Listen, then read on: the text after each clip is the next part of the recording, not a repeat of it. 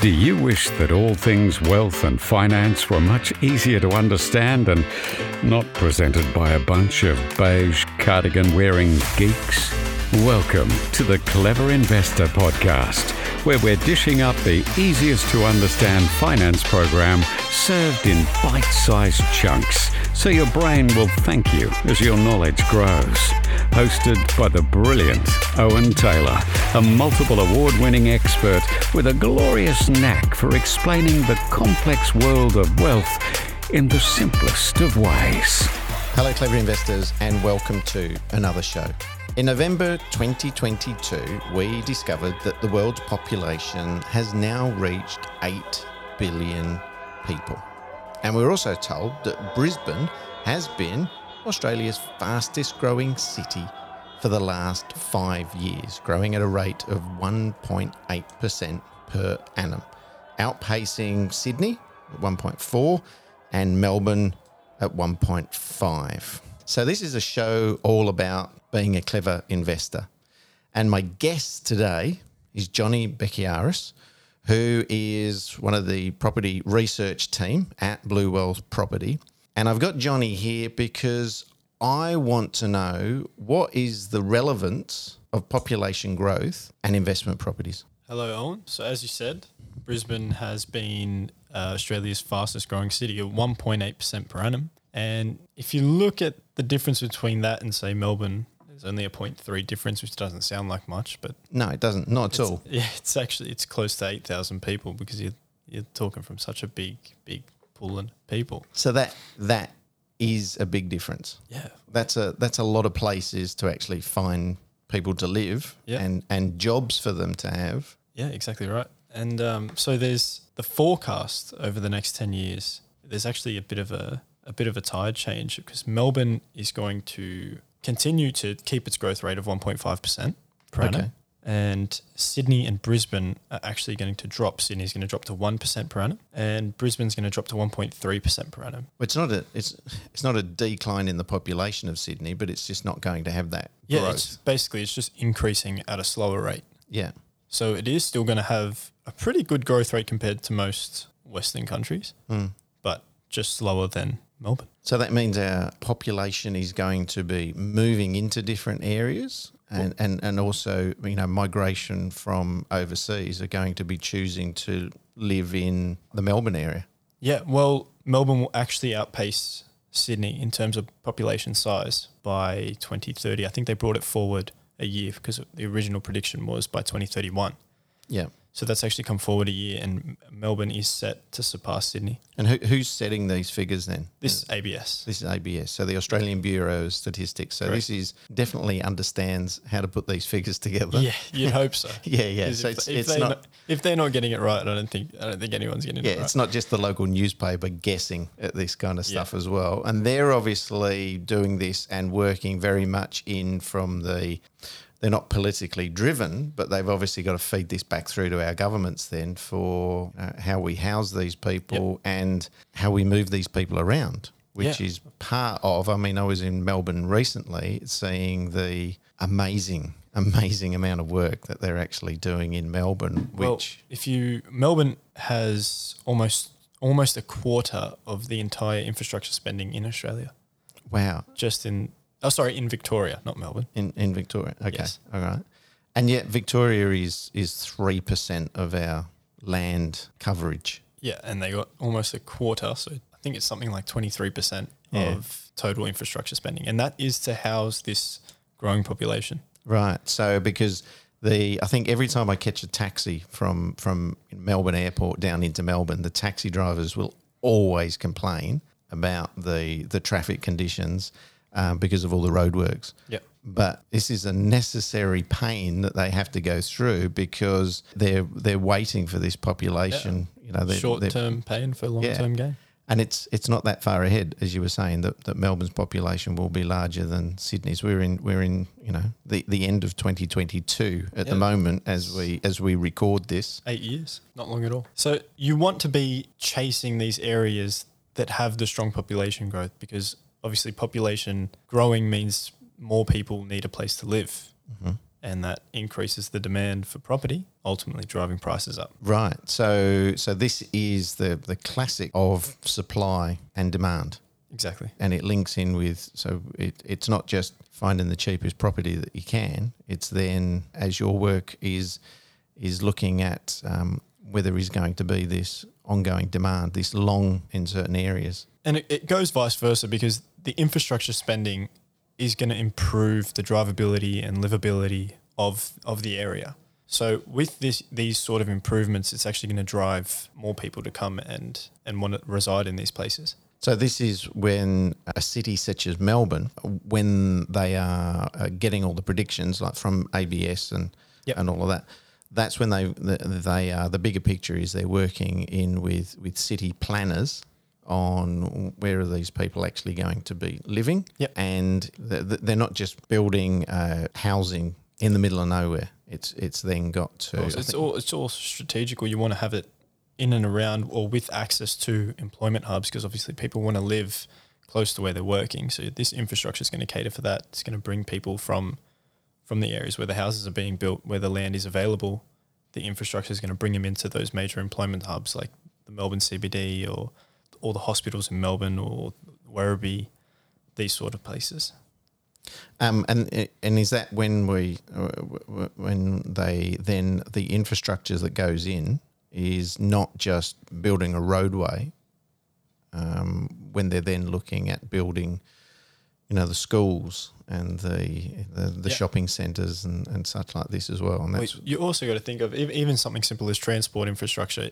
Not only does it improve, I guess, the living standard and the way you move around a city, it also provides jobs, train drivers, etc. You're creating more reason for people to want to come and live in Melbourne, for example. And these satellite areas that then pop up, you've obviously got people that are then working in these areas too, working in the shopping centres, the office buildings that go up, the transport. So it's not just creating jobs by building the roads, it's the long term that's going into these areas too. Yeah, exactly right. It's really exciting what's happening in Melbourne. I've been a big fan of Melbourne for many years, and just understanding the data, it really shows, you look on paper, that simple difference of 0.4% between, what Brisbane is at the moment and what Melbourne is, how many thousands of people, as you explained before. Yeah. Let's flip this over then. Where's the slowest growing cities? Adelaide is the slowest. I think it was something like 0.8. Let me get the numbers up for you. So if we go through them, we got Melbourne forecasted at 1.5% per annum. Yeah. And then you got in second place Brisbane. So it's still going to be up there. Yep. Just no longer the fastest. And then there's Sydney at 1%. Yeah. And then you've got Hobart, Darwin and Canberra at 0.9%. Interesting, yeah. And then Adelaide's on its own at 0.8%.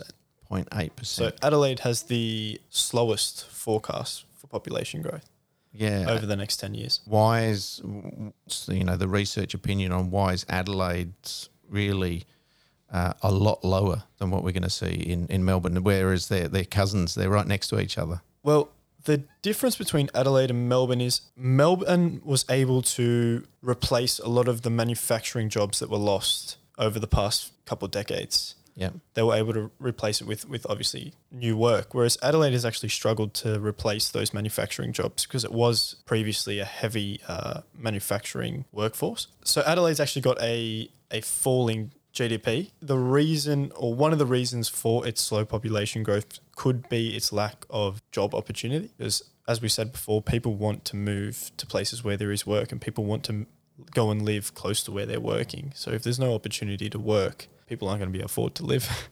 From an investor point of view as well, if your tenant can't find the employment that they want or the regular stability of it, it's easy for them to move, and that's part of the ease of holding your investment property long term is that you're buying in an area where there is a good quantity and easy supply of employment. Yeah, and speaking of long term, Adelaide actually saw some good growth over the past few years, as did the rest of the country. Yeah, and what we do is a good way to mitigate the the artificial growth, could you call it, from cheap money and low interest rates. And so we're identifying areas that have demand for property beyond affordability, beyond it being cheap to buy there. Yeah, yeah.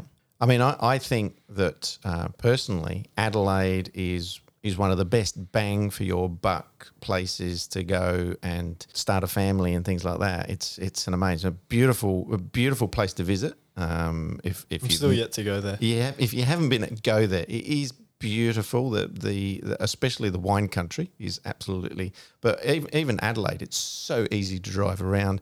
And I think if you were freshly married and about to start, on the 2.3 kids and a Labrador and a station wagon, Adelaide, amazing bang for your buck. Yeah. An area. But from an investment property point of view, I agree with you then as well. It just is. There are places with better fundamentals than it as well, but it's not casting a shadow over it's a terrible place at all. No, I've got lots of great friends in Adelaide. We're looking at a business. We're looking at a business model here, aren't we, when we're interrogating all of these numbers? Yes. Yeah. Yeah. So ultimately, we've had a slowdown in construction over the last couple of years, nationwide, for various different reasons. Certainly in southeast Queensland, has been recovering from floods and storms and such like that, and some of that workforce going into repairing the towns and the established houses in the area, and then because of COVID, we saw the price of materials go up considerably. Yeah. Does that then play into when we're looking at this growth of properties as well? Well, of course, it's back to, as we said before, it's that simple supply and demand model. If developers aren't building, there's going to be a lack of supply. And with a growing population, I think we actually increased our skilled migrant intake by about 20,000 people. Yeah, earlier this year. Yeah, we have. So that's another. Well done, Alba. Yeah, another demand side push with these population forecasts, which are some of the best in the world, alongside a decreasing supply. That's the recipe for rising prices. It takes time for all those little bits of data to filter through, and for this, even for skilled people to come in and sort of although retrain the market's sort of cooled off due to rising rates, you can see the supply and demand effect on rents. Yeah, we've seen rents go crazy over the past 2 years. And that's due to a lack of supply and an increase in demand. And what I think will happen is, as rents increase and property values don't, then you got yields that are going to start rising. So all of a sudden you're getting yields at 5 or 6%, and investors are finding it, property's lucrative again. Investors are jumping in, and there's another demand side. Yeah, and this I guess is the strength of when even myself, when I look at the data that you can then bring to me and present to us, it's a lot of people are then reacting and too late when a market has already literally boomed or peaked. Yeah. But by using data, we can look at a market which is actually moving into its growth stage, moving into potential. As I've always joked about, if it's in the Daily Telegraph, it's already happened. Yeah. You've missed the market. You've missed the market. So when the media's got it there, and that's often unfortunate when people will be buying into that market, is when it's already actually it's at its peak. Yeah. It's the same with shares as well. You don't want to buy the shares when they're on their way up, right? And not when they're at their peak. It's one of the fundamentals. So that was very interesting. Thank you, Johnny, for coming in. Thank you for having me. I've got to get you back for more of this stuff as well. Yes. I love the data stuff that you do. If anybody's got any questions about what we've presented today, you can email me here at Owen at the Clever Investor podcast. Thank you for joining. Thank you once again for having me. I'll see everybody again on next week's edition of the Clever Investor podcast. You have been listening to the Clever Investor podcast, proudly sponsored this week by Blue Wealth Property. Are you ready to start a new investment journey? Get in touch with the industry leaders, Blue Wealth Property. Blue Wealth have a proven track record in using research to identify growth markets, And Blue Wealth have supported thousands of Australians to buy the right property in the right market at the right time. Go to bluewealth.com.au.